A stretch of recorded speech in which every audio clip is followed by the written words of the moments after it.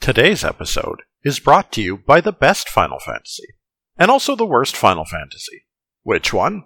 Every Final Fantasy. Because when a series goes on long enough, that's sort of the thing. Most games end up with their fans of specific things that the games have done, and the people who hated the things that those specific games did, and so everything becomes both the best and the worst to somebody out there. This is less the case with 2001's Mega Man X6, a game I have seen almost nobody ever defend for this episode of What Am I Podcasting For?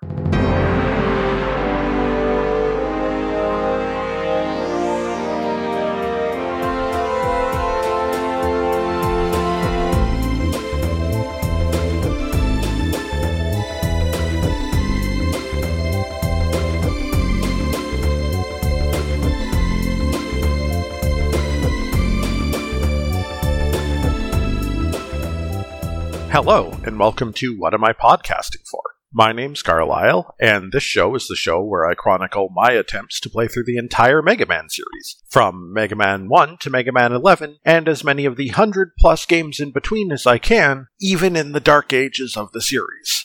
Listen, what I said in the intro wasn't exactly an exaggeration. Exactly which X games are good and which X games are bad is going to depend on who you ask. But there is a pretty stable agreement within the community that X6 is absolutely a low point. Whether it's lower than X7 or not, I don't know. That'll be a fun question to ask when we get there. But we're definitely at the nadir of the X series. I mentioned at the end of the previous episode, I had only the haziest distant memories of X6, so other than its reputation, I had no idea what I was in for.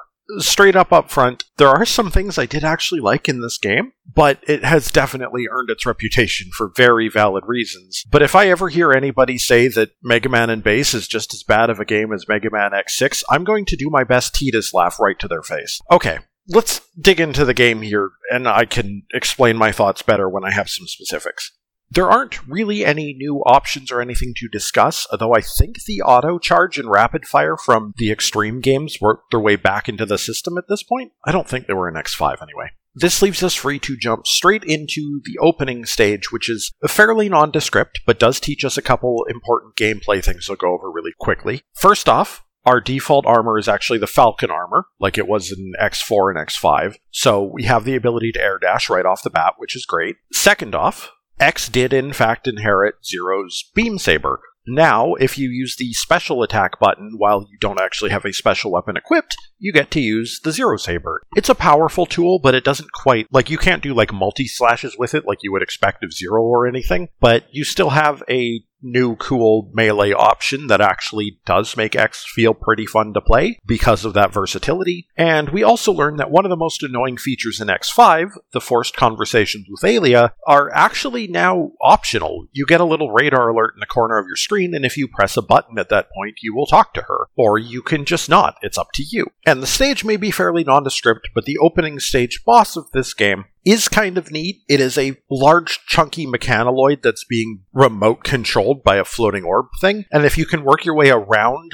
behind the boss to actually hit at the orb, you can inflict massive damage directly. As far as tutorial bosses go, it's actually pretty good. Not necessarily as a tutorial, but just as a mini-boss, it has a neat concept in that way. We, however, don't deal the final blow. A Phantom of Zero appears, strikes down the mechanoid, and vanishes. And as X is wondering, hey, what the heck was that? A new large robot that kind of resembles King a little bit, named Hymax, shows up. Long story short, he beats down X because X literally cannot hurt him for whatever reason. Naturally, Hymax mocks X a bit, tells him to stay out of this hunt for Zero that's going on, and flies off. And this leads us to our story setup. This game is set very, very shortly after the events of X5, specifically the good ending of X5. Essentially, a Phantom Zero has started appearing around the world. This has coincided with a phenomenon known as the Nightmare, where weird squid virus-like, not quite Reploids have appeared. They're capable of infecting Reploids and shutting them down and causing them to go maverick. Kind of a floating Sigma virus situation, but not quite.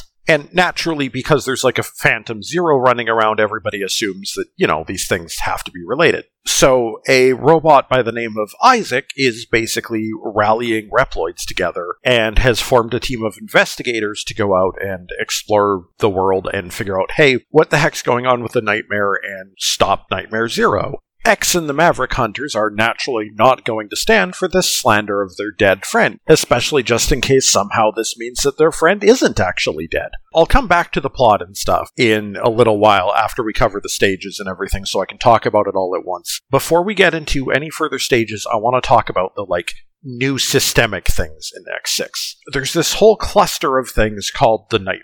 The Nightmare themselves are enemies that you will run into in the stages. As you defeat them, they drop specific little orb thing. Collect enough of these orbs by beating the different bosses of the stages and by defeating these enemies and picking up their stuff, and your rank will increase, and this will allow you to equip additional parts. Kind of like the X5 and Extreme parts system. And you might be asking, okay, well, how do we get all these parts? And the answer is that we have to go rescue Reploids. Essentially, the idea is that it wasn't just the investigators that went out to these dangerous locations, but a whole lot of Reploids who got rallied into supporting them and are now in way over their heads and are getting attacked by the Nightmare. Every stage has a couple dozen of these little Reploids floating around somewhere, sometimes literally. If you touch them, you rescue them, they go home safe, you get some health and weapon energy and an extra life for every single one of them, which is a really weird decision. It feels kind of like a last-minute band-aid to try to cover up the fact that this game is really difficult,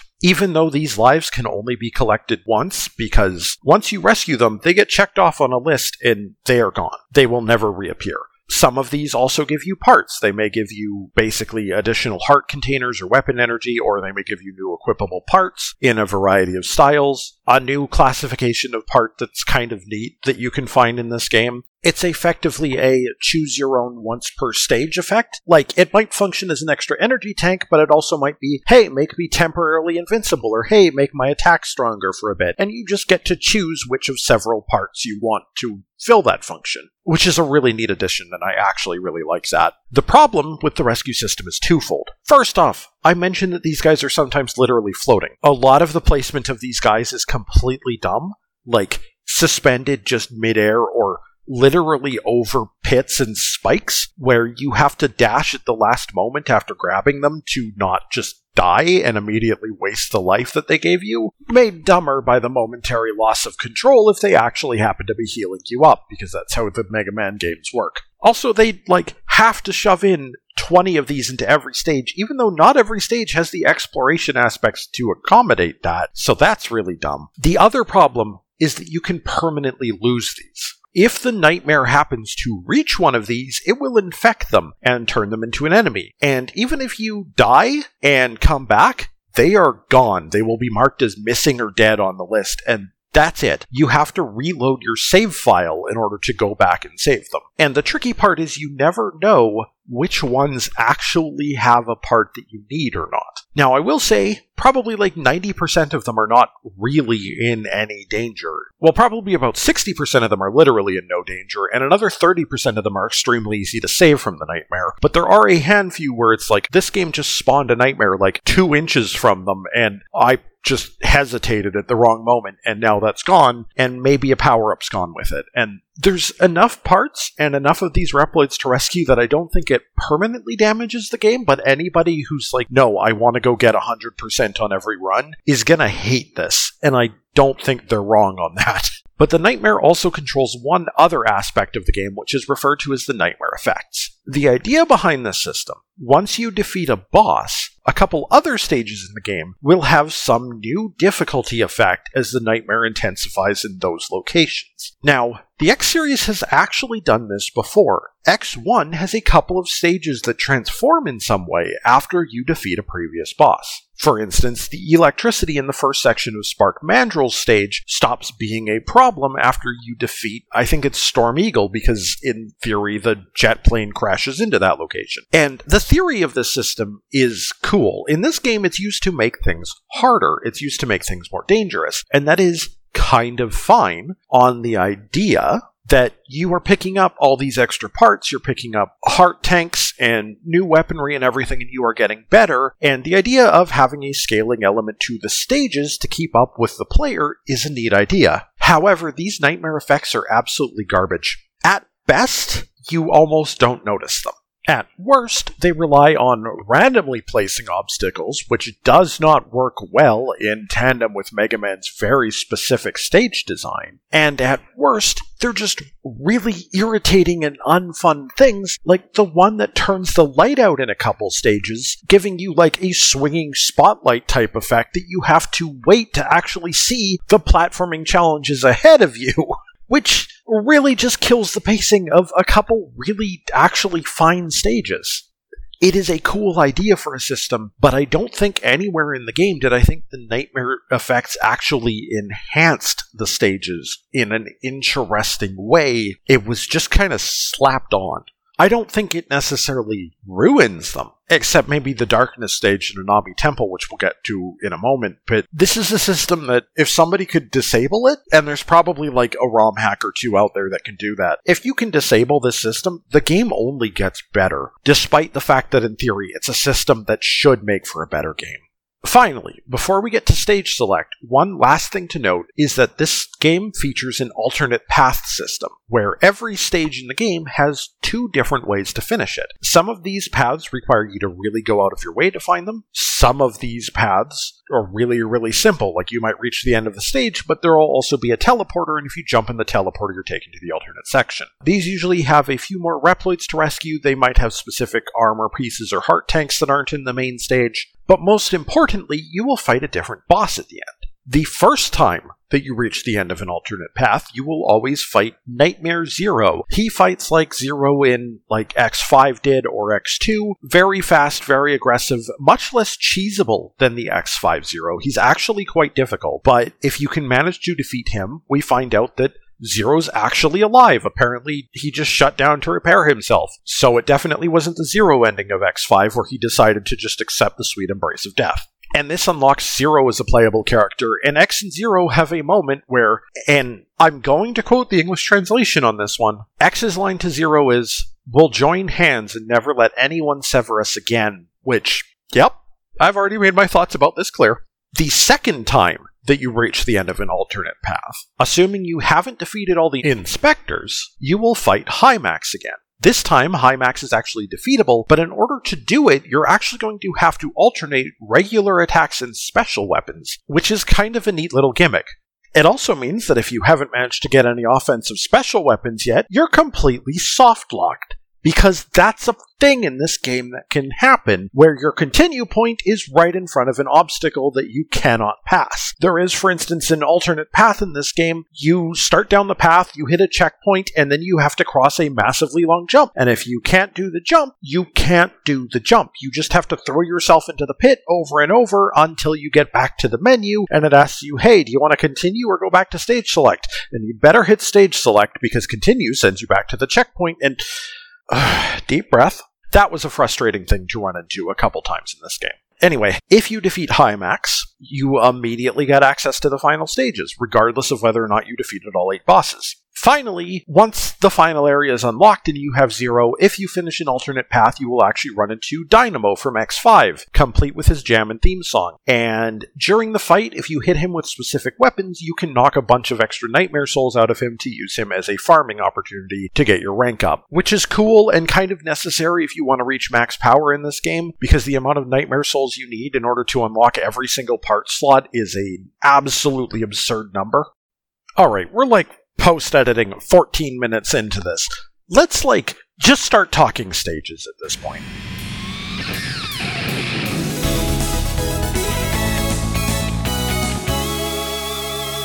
Our first stage is the Amazon area with Commander Yammark. Generally speaking, X6's stages fall into one of 2 categories. They are either kind of bland, or they are a cool idea that flops on its face. Yammark is kind of bland.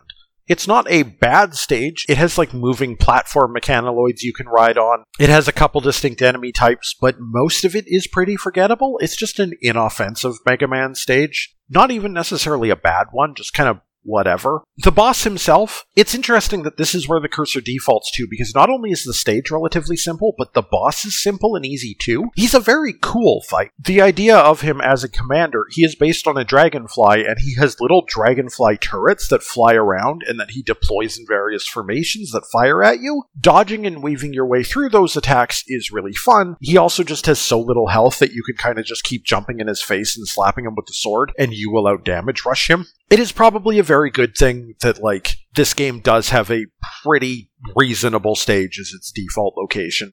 Next up is Inami Temple with Rainy Turtloid, a rundown East Asian-style nondescript temple. The basic idea behind this stage is that you will get sections where there is acid rain going on that will just steadily drain your life bar. In order to disable it, you have to kind of explore around a bit, destroy 4 different targets, and then go destroy the rain generator. And this level is full of extra health and recharge points and stuff to make it actually pretty alright. If you have no nightmare effects on, this is actually a pretty good stage. Keyword, if. Because in the middle of this exploratory stage, where you're also getting an overlay of rain that makes it a little bit harder to see, you can also get a nightmare effect that just massively obfuscates the screen at most of the time, and it turns this level into just a really bad time. Rainy Turtloid, meanwhile, at the end of it, is this gigantic Reploid that is actually fairly fun to fight. His attacks are simple, but the idea is that he's invincible until you shatter the stones on his back. And then that gives you a while where you can deal heavy damage to him, but he will eventually reform them. So it has kind of elements of like a wily boss. Like, fighting him is a little bit more involved of a process than just shoot him, which is pretty rare for bosses. Our third stage is the North Pole area with Blizzard Wolfang. Hey, want to deal with ice physics and like ducking into little holes while really, really poorly animated, amateur-looking avalanches roll by you? Boy, do I have a stage for you! It isn't actually all that bad, it's just kind of slow in the first half, and also a good demonstration of how the nightmare effects were kind of just splashed on without thought for stage design, because one of the nightmare effects you can get in this stage basically sends homing projectiles at you while you're ducked into little tiny areas that you can't really do anything to defend yourself in. But there is like a fair amount of variety to the stage itself. It's fine. In fact, if you play these 3 stages first, you're probably going to be thinking, like, I don't see what the big issue is with X6. It's not that bad, and it's not so far. Wolfang himself is even a fairly easy boss. He's not nearly as fast as an Ice Werewolf would probably be expected to be, and most of his attacks are actually fairly simple to dodge. Then we hit level 4, and this is kind of the other type of X6 stage, which is kind of some neat ideas for a stage utterly thwarted and falling on its face. The Laser Institute, guarded by Shield Sheldon, is a stage that involves invisible platforms, occasional false walls, though there is a tip-off from Aelia if you actually bother to read it, and those good old RPG style, like tilt the mirrors to reflect the laser beam onto the door in order to open it up style puzzles. It's not exactly fun to complete, is the main thing. Especially if you decide to go on to the alternate path, which is opened up at the end and then involves 10 mirror-long reflection beam nonsense. Not the worst. The stage is over pretty quick on the main path, but definitely feels awkward. Like, there's not a whole lot of room to maneuver. The use of invisible stuff just feels really amateur. Like, there's stuff like, oh, there's enemies walking around on it, so yeah, there's probably something there, but something about it just feels completely incorrect going through the stage. Like it's a first draft of a stage. We'll hand it to the boss, though. Shield Sheldon is really cool. He's based on a clam, and the idea is that the 2 halves of the shell are 2 different shields that he, like, throws around in different ways, and he has a pretty wide variety of attacks. Less of his time is spent invincible, and most of it is about finding opportunities to get by as he throws out his shields, or, like, attacking him while he's, like, dashing from shield to shield. Shield Sheldon is a fun fight, and I also love the fact that his weakness weapon is the weapon that pierces through enemies. He kind of redeems the stage for me. And that was the good 4 stages of X6. Now let's talk about the bad 4 stages of X6, starting with the Weapon Center featuring Infinity Maginian.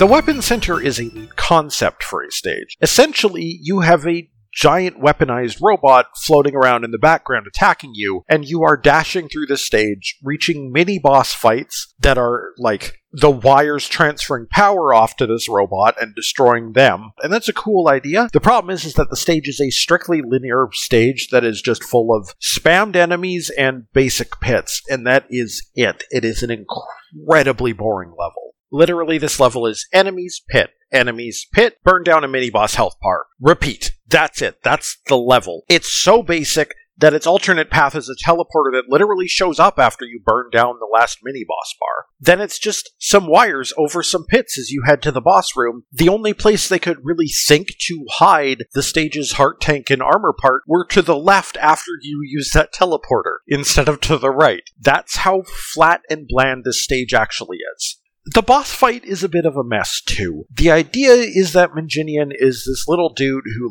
throws out really slow-moving projectiles most of the time, or occasionally, a spread of fast ones. And those slow-moving projectiles can be destroyed and stuff, but the idea is that whenever you hit him with a strong enough attack, he goes flying off and leaves behind a copy of himself. You can destroy that copy with a couple attacks, and if you don't, it will also be attacking you with those slow-moving projectiles, and you will steadily get overwhelmed if you try to just beat down the main body. A neat idea, but it's kind of thwarted by the high health of the clones and the, quick appearance of the attacks from the clones. So, regardless of what you do, the fight kind of turns into a bit of a damage race.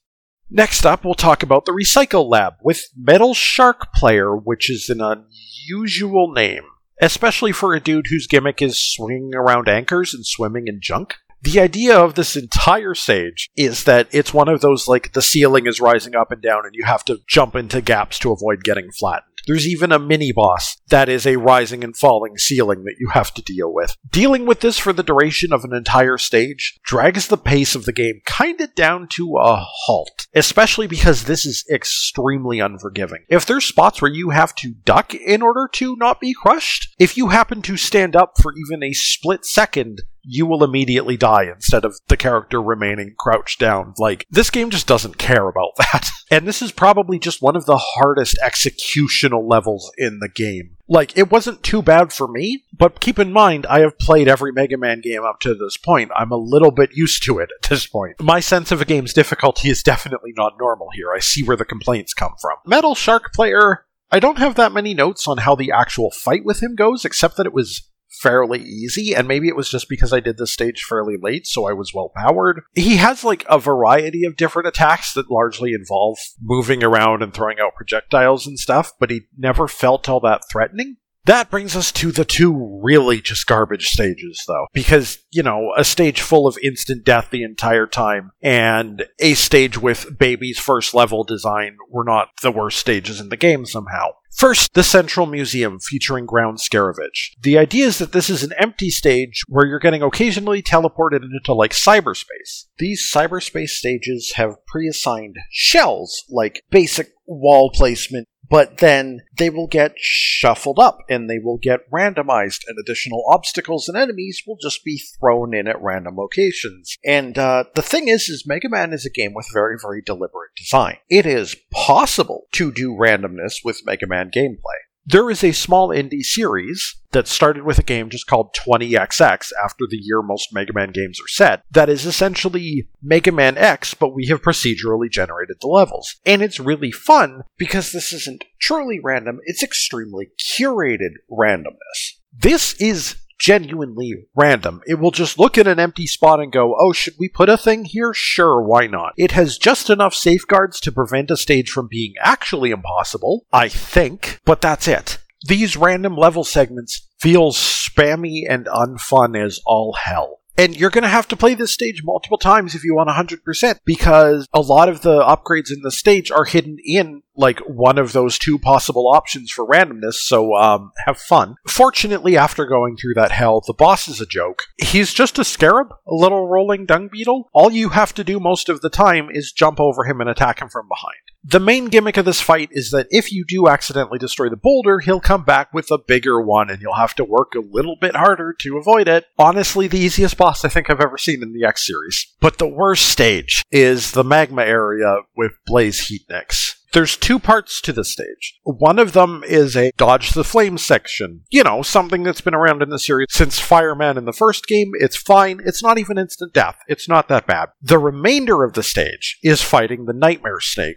a large mini-boss that just floats around the stage with 4 weak points on each corner of it that you need to destroy, that occasionally fires bullets. A very simple format, but put into some of the worst designed arenas around what the boss actually is. Like, the first time that you do it, it's just moving left and right, and you have to duck into little holes in the floor in order to avoid it. Well, it's perfectly timed so that the shots that it fires will go straight down into those holes from the weak points, so you literally can't dodge it, and you have to just beat it fast enough. There's another one where you're trying to outrun a bunch of rising magma, and it's popping in and out of the magma at you, and it's always on the left or right wall, completely at random, and whether that even works with, like, the platforms that you are jumping up to be able to strike at most of the weak points, who knows? There's no accounting for it in the design.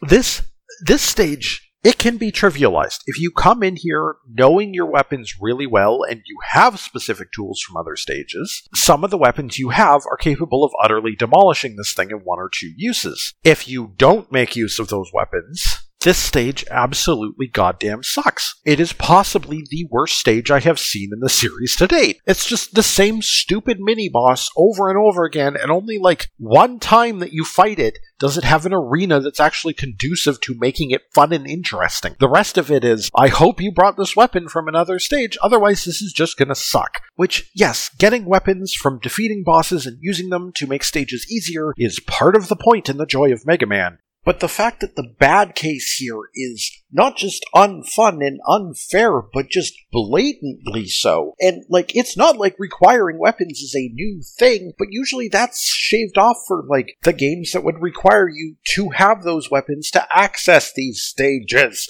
This game has a poor understanding, like what I mentioned earlier with being able to get locked into a spot where you just have to game over. This game has a poor understanding of the idea of getting weapons to make things easier, as opposed to getting weapons and upgrades to make things reasonable, or even possible in many circumstances. Alright, I guess there's a boss fight. Blaze Heatnix covers either the top or bottom half of the arena in magma, and then attacks you in a variety of ways that take advantage of that. The magma does high damage, but it at least isn't an instant kill, which is nice, and it is actually kind of a fun fight. Like, I will give it that. It is a creative and interesting fight with a lot of different attacks. Okay.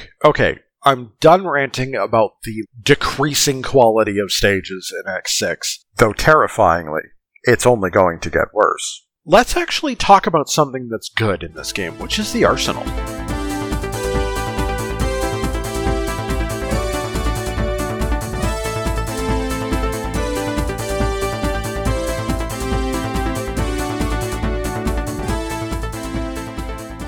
Yeah, that's right, I said it. X6 does actually have one strength that I don't think people talk about a whole lot, which is the arsenal that the characters get. Now, I'm going to talk about Zero first, because his is the less interesting arsenal. Zero, at baseline, does get a new toy to play with, which is the fact that he finally gets to actually use his Zero Buster, the thing that he's technically had since the first game. Much like how X gets the ability to use his saber, using the special weapon button, Zero can fire off a buster shot. It's kind of like a charged buster in terms of power, but it is a very slow rate of fire and can only be used on the ground, so it doesn't trivialize it, and it still makes him a melee-focused character. It's just an extra tool he has, which is actually really nice. Most of his tools are otherwise fairly familiar, or like variants of familiar stuff. Like, instead of getting a directly downward stab attack in this game, Zero gets a diagonal diving attack. Also, he still gets the downward stab. I don't know why I use that as the example. There are a couple of X's weapons that he gets access to, which is a neat little touch. And much like in X5, there is a couple of weapons that X gets that Zero also gets that I'll mention when we get there. The biggest thing about Zero's arsenal in this game, though, that keeps him feeling good is some unintended interactions. This game is not without its glitches, which is something I haven't really had to discuss much in the previous X games. In X6, however, Zero has a couple very big ones. The first is that one of the weapons we'll talk about, the guard shell, works a little bit weird for Zero. Once he turns it on, while his saber is passing through the guard shell, it just hits on every single frame. Some enemies still have proper invincibility frames that get around this, but also there are times where you can use this to instantly trash a mid-boss's entire health bar. Heck, there's a couple bosses like Metal Shark Player. You catch him in your guard shell and you hit it with Zero, he just explodes. Definitely an unintended but fun interaction to use when you can find it. Because if this game is going to be insistent on instant killing you a lot, you're going to fight back. But speaking of instant kills, what if I told you Zero can go full on invincible? One of his attacks is a little spinning slash around himself that he does on the ground. This, interestingly, has just momentary invincibility on it. However, if the ground vanishes from under Zero and he starts falling, for instance, if you do it on a platform that can be destroyed and you destroy it with that attack, it doesn't turn off the invincibility at the end of the attack because the attack gets cancelled partway through. Which means that until you either do that attack again or lose control of Zero for like a cutscene or a door transition or something, you are completely invincible. The only thing that can kill you is being crushed. You can even activate this actually during the final boss fight, which is amazing. And yes, I did take full advantage of this on my second playthrough as Zero. As for X, we have some new toys to play with. I'm going to mention the 2 new armor sets really quick. The blade armor is actually useful. It increases X's ability to fight with the Zero saber, and it also increases his aerial mobility by giving him dashes in all directions. It's just a really good feeling set of armor. This game does do the X5 thing though, where you have to collect all 4 parts of the armor before you actually get to use the armor, so that's a bit unfortunate. The other armor he can get is called the Shadow Armor, and this is garbage. The Shadow Armor takes away all your special weapons. The only thing that it gets that's special is that you get a massive high jump that can stick you to a ceiling and then you can dash on it, which is a cool feature, but you literally lose all other forms of aerial mobility. You don't get an air dash, which can make certain platforming sections in this game literally impossible. Yeah, I don't think they thought that one through. But the arsenal section is really here to talk about X's 8 weapons. There's only like 2 weapons in this game that are actually bad. The first is the ground dash, which, despite its name, has nothing to do with dashing on the ground. It just throws out a really slow-to-appear, slow-to-move, mid-damage boulder that kind of lobs forward, and that's it. The charged version is even just a bigger, fatter boulder. It's useless. You use it as a boss weakness weapon, and that's it. There's also the Meteor Rain. Technically shouldn't really be that useless of a weapon. Its ultimate is kind of really bad. It just causes diagonal shots focused on your location for a few seconds, but these projectiles are infrequent, slow, and way too narrow to do much good with. But the base weapon itself fires a projectile that just blips up and then falls back down. I mean, weapons that hit above yourself are always going to be at least somewhat useful in X, so saying that this is like the second worst weapon in X6 is actually still saying something. Because this game does have a handful of vertical sections where you do want to be able to hit enemies above you. The other 6 weapons, though,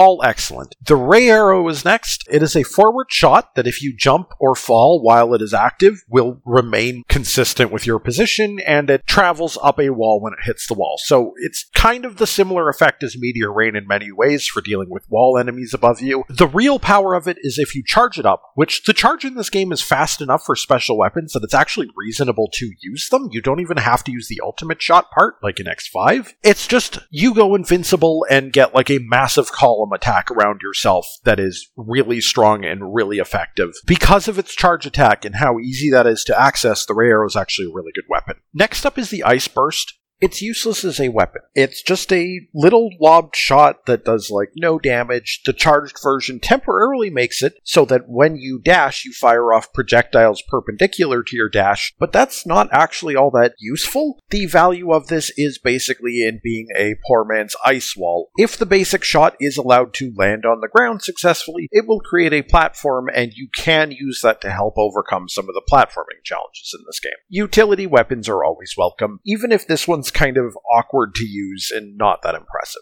Next up, we have the Magma Blade. This is basically, hey, do you really want a strong Z-Saber? You have more than enough uses to never really worry about running out of ammunition, and not only do you get a stronger Z-Saber, but you also get projectile fireball attacks out of using it. It is a great all-around offensive weapon. Charge it up, and you get supported by Firebirds from the back of the screen for a few seconds. It's just overall a really good weapon. It's probably technically better than the Guard Shell, But the guard shell goes up here because of its bug with Zero specifically. What it does the rest of the time is it puts up like a force field in front of you, and then that force field just sticks around, and any time that certain enemy projectiles hit it, it absorbs them and fires back a shot. It's a very limited shield effect, but the fact that it only consumes ammo when it actually reflects something, and that it is basically set and forget, does occasionally still make it useful even without the glitch. The ultimate's also kind of neat in that it deploys the shells to the corner of the screen, and then whenever you press the button again, it causes them to fire shots inwards, which can be useful in a couple situations. Again, it's the bug interaction with Zero that puts it this high. My choice for second best weapon is the Metal Anchor. This is a bouncing, rebounding, spring shot type attack. Biggest thing about it is that it actually pierces through enemies, making for a solid weapon for dealing with the enemy spam. But the charged version is even better. Random screen-clearing projectiles, which are shaped like Storm Eagle for some reason, barreling down the screen. You can get quite a few uses out of this. Unlike other screen-clear weapons, you do have to think a little bit. If you get hit during the animation, it will instantly stop it. But yeah, no, it's just an all-around really useful, strong weapon. This is the weapon that makes that stupid Nightmare Snake mid-boss into a joke, by the way. This is the one you want. My take for favorite weapon in the game, though, goes to the Yammer option. Using this weapon generates a circle of dragonflies around yourself that will be destroyed if they run into enemies. Simple, straightforward shield weapon on the surface. But also, you can press the button again in order to have them just fire out projectiles for you from their location. And this does not consume ammo. This is a shield with an active weapon component to it. This is doubled down with unique functionality for both Zero and X. For Zero, the Yammer option also attacks while he does. If he uses his saber or his shots, the Yammer options will also fire to assist, which is really cool for stages. And for X, you can charge them up. What it does is it causes your little dragonfly options to go into hyper mode. They start spewing shots in random directions, circling around you quickly, and they're also completely invincible, meaning that they shred through anything that gets too close to you, kinda like the junk shield. This is, honestly, one of my favorite weapons in the entire franchise. I was genuinely surprised at just how fun this thing is to use. If there is one thing that I will genuinely commend X6 for, and that I think does not quite get the attention it deserves, it is the weapon selection. They're good. And if you're sitting there, mad that I'm daring to praise X6, don't worry, we're about to talk about the story and the finale of the game.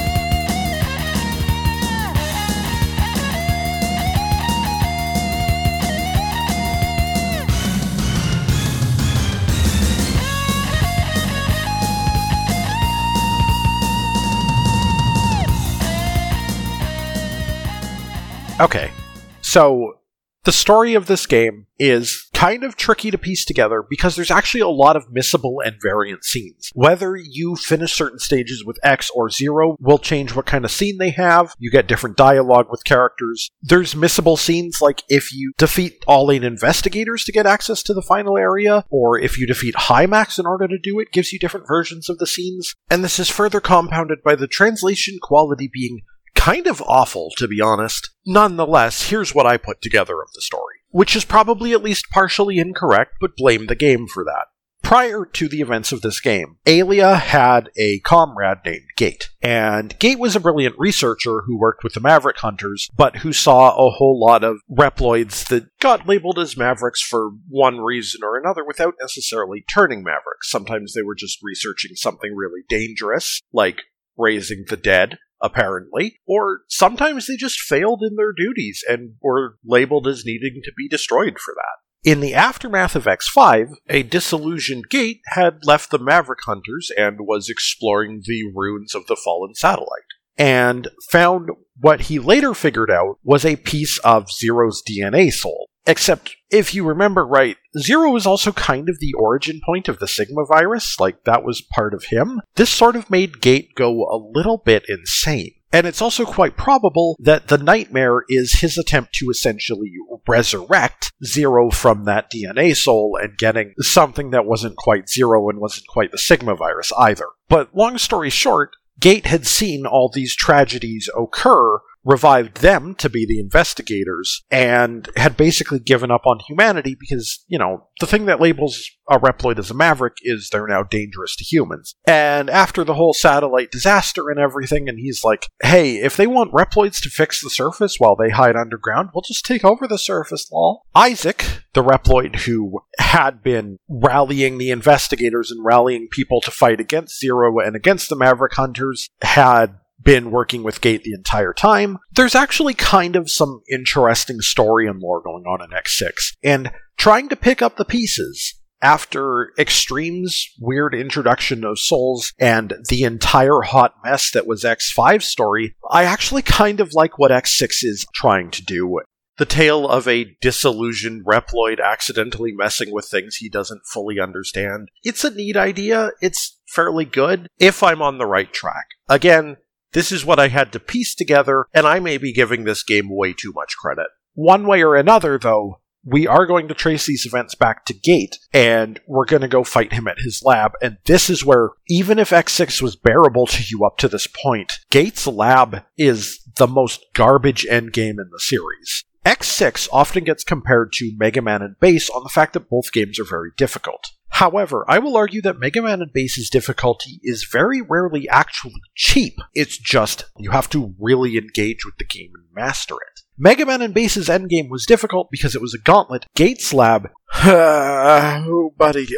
describing the difficulty of Gates Lab is best put as, oh, did you enter this stage as Shadow Armor X? You're going to find out you literally can't finish it. Even the first room of the first stage has a wall of spikes you need to overcome that there's a couple different ways to overcome it, like being here as Zero, or equipping the Shadow Armor for this stage specifically, but come in with the wrong set and the jump to get over it is not technically impossible, but exceedingly damn close. I was sure never able to do it, and that's just the experience of the Gate stages, is super punishing platforming, traps where you can end up realizing that you just can't continue, and enemy spam. Enemy spam out the absolute butt. It is utterly insane just how cluttered these stages are, without purpose, not in any interesting way. It's just a ton of enemies, a ton of damage, a ton of instant kill hazards. These stages are everything that I've complained about throughout the X-Series' endgame, all in one, and then some. It's horrible, and it doesn't get better with its bosses.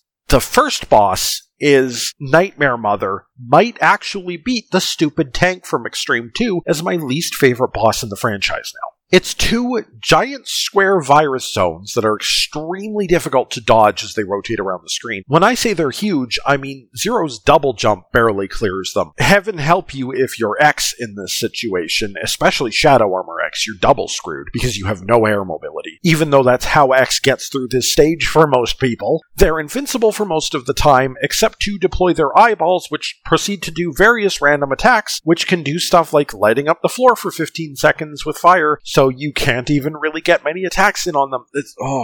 Anybody who's been through X6 anytime even remotely recently will remember Nightmare Mother, and it is awful, and it doesn't necessarily get much better. Hymax in the second stage of the lab, okay, he's actually kind of better. He's still very difficult, and he's still reliant on the gimmick, having to alternate between special and normal weapons in order to hurt him, or this time you can break the shield that he generates. Do this enough times, and he just discards that shield, and instead just floats in the center of the arena and repeatedly throws giant orbs at you. This phase is dangerous. If you accidentally hit the orbs, they will turn into several smaller orbs that will home in on you and will deal a ton of damage, but between a fairly straightforward attack pattern that is still challenging and having these different ways to tackle him, Hymax is actually fine. And then we get to Gate. The Gate fight is a neat idea. You're fighting on a bunch of fairly randomly positioned platforms over a pit, and he'll either fly directly at you, use a sword attack that will destroy a platform in front of him temporarily,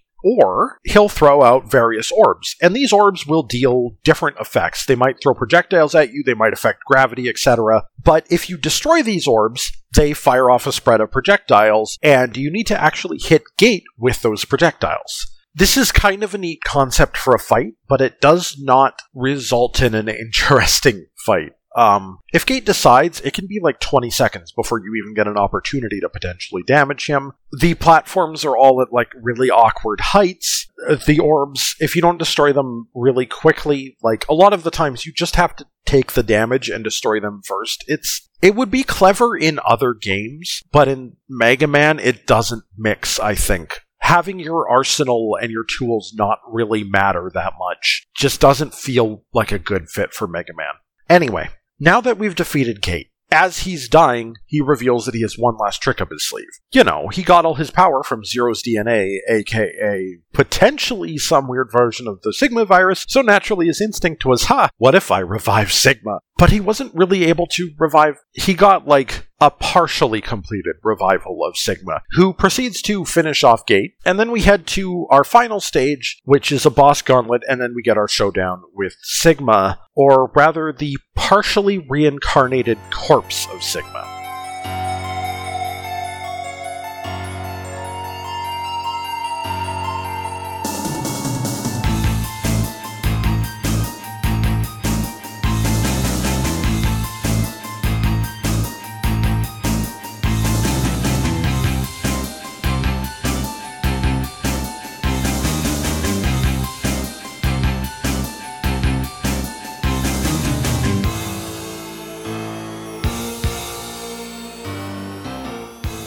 Yeah, that music you were just listening to is the theme for the first phase of Sigma, and also the entire final stage, really, as a weird choice. So this fight starts in the funniest way possible, which is that literally his corpse just teleports in, and then just thuds onto the ground as it drops out of the sky. And then he picks himself up, and you get a fight that is, Zombie Sigma, or as he's often jokingly referred to by Mega Man fans, Hobo Sigma, is the easiest Sigma fight. There are times where he's just lurching himself slowly across the battlefield and isn't even a threat to you. You could literally defeat him before he even attacks, if you're lucky. But I think there is some really cool thematic stuff in the way he lurches himself across the ground, in the way that sometimes you knock him back and projectiles just splatter everywhere like blood spray. Like, he has this uncanny, creepy feeling that actually kind of works for me. They managed to capture this idea of this failed resurrection of Sigma, and I like it. But then naturally, when we kill him, we get the actual full-body final boss Sigma fight where the music kicks in. We'll come back to it. And he is this giant, wired-into-the-lab, Contra-boss-looking monstrosity that basically alternates between an attack where he sends out slime versions of his own head in various formations to attack you, or he just fires giant laser beams that happen to destroy those slimes in the process. It's a little bit cramped for how much it can throw at you sometimes, but I don't know. In terms of Final Sigma boss fights, it's actually not that bad. It is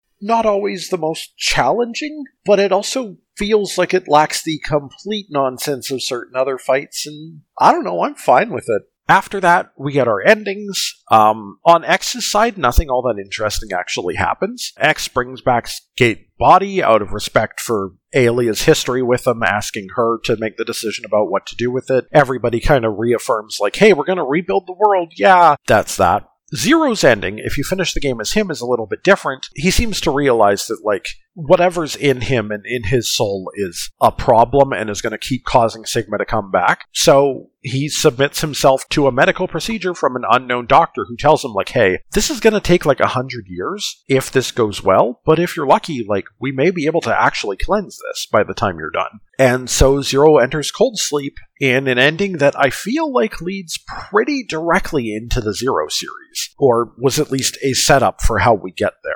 And that's it. Roll credits.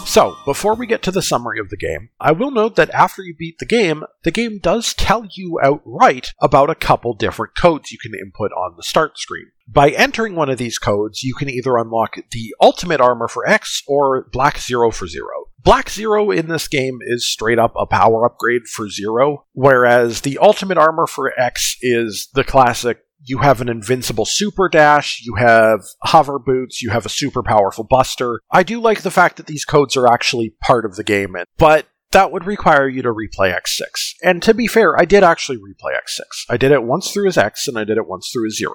But let me tell you, to get into what I thought overall of this game, after playing through it as X, I did not want to do the second playthrough as Zero. Now, the second playthrough ended up being fine. I turned on Black Zero, I took advantage of the invincibility glitches, I knew the level layouts and stuff, and it actually wasn't the worst thing anymore, but it was still pretty bad when it's bad.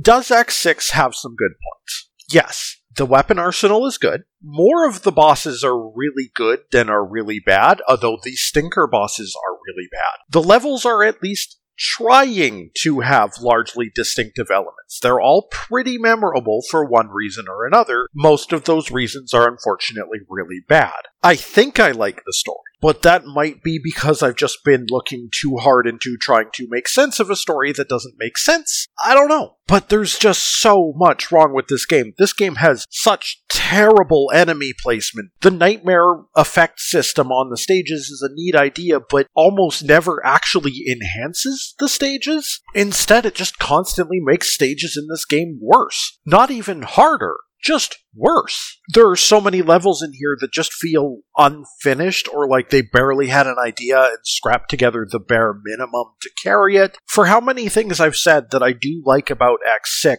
there is so much of this game that is pulling teeth. And I liked X5 in spite of the fact that it had some problems. And I still stand by liking X5 quite a bit despite its low points. But I feel like X6's high points are still good, but they're usually not high enough to counteract the fact that most of this game is a low point. At the end of the day, this game feels more like it's accidentally constructed than deliberately constructed. Best demonstrated by the checkpoints right before sections where you can literally just be stuck unable to progress. A problem we haven't had since the days of Mega Man 2 and running out of weapon energy in the fortress for certain bosses, and that was because of weapons that you would have had that you just ran out of, and not things that you literally just don't have. This game's design sometimes literally just forgot to say, what if our player doesn't have these things? What are they going to experience? And that is a huge, huge change from the entire rest of the series up to this point, and it just feels bad to play. X6 is a game that is famously difficult, and after playing it I can say, it's difficult for all the wrong, unfun sort of reasons. You can have some fun with X6, but should you?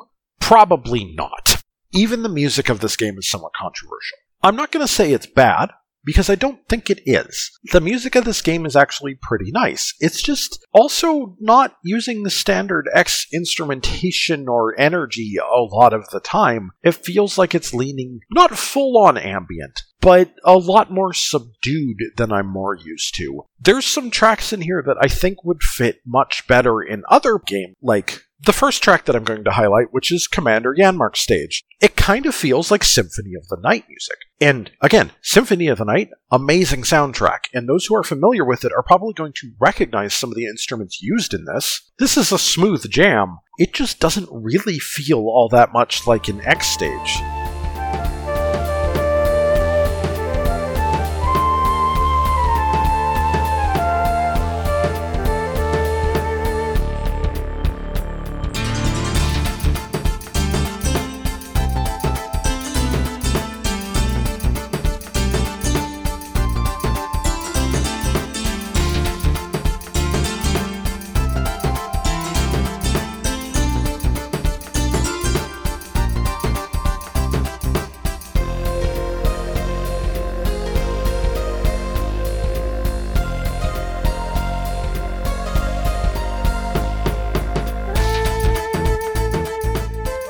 The second track I want to highlight is Metal Shark Player's stage. This is the stage that's set at a junkyard. It has a constant metallic press going on about it, and I actually really like this track because it works that feeling and that environment into the track. There's got to be a word for it, but music that puts you into that. It fits this rhythmic, mechanical thud, thud, thud. Yeah, it's a slower paced song, but it's a slower paced stage, and whether that's good or bad, it fits.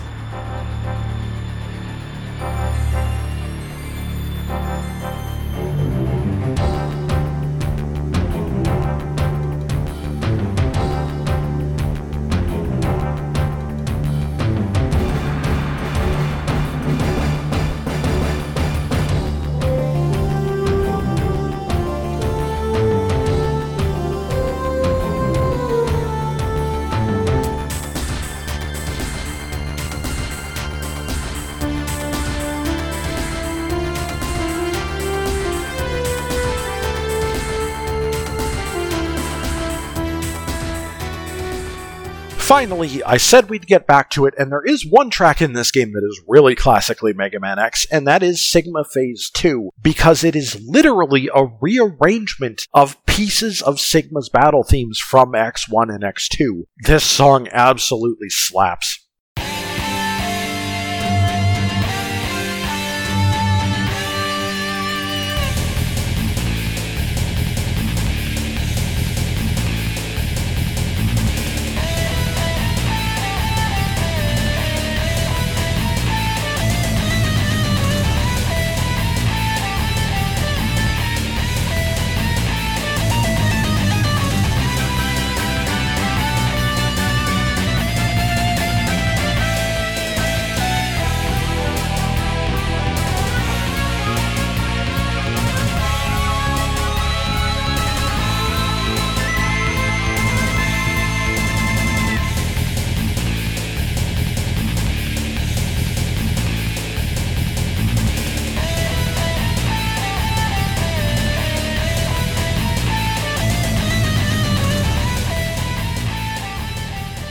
And that will do it for my coverage of X6. Where do we go after this? Well, I'm in a little bit of an awkward spot. I really want to get to Mega Man Battle Network 2. However, the Battle Network Legacy Collection is due out in April, and I do want to play the game on that collection. So that'll be a little bit, and there'll probably be a Battle Network 2 episode and then a Battle Network 3 episode right after or something like that. I was thinking of doing Mega Man Zero first, but then I realized that the approximate next timing for my episode after this one would be April 1st-ish. So I'm gonna pick some really weird Mega Man spin-off fan game type thing and do something unofficial. I don't know what yet, but we'll have some fun with it. Now that we know where we're headed, if you like what you've been listening to, feel free to leave comments on Twitter at whatamipodcast4 with the number 4, email whatamipodcasting4@gmail.com. Stop by waipf.podbean.com if you need an RSS feed, or you want direct downloads, or just find this on your podcast provider of choice if somehow you've run into this episode in the wild. Thanks for listening. I've been Garlisle, and just remember, I didn't even get into it in the episode. Isaac, the robot who sends out the investigators at the beginning, he did die at the end, but given the whole thing with Gate constantly resurrecting the dead, and the fact that Isaac commends Zero on defeating Hymax when X couldn't, and that Isaac shares a voice actor with Dr. Wily, maybe I wasn't looking too hard into X6's plot. Maybe I wasn't looking hard enough.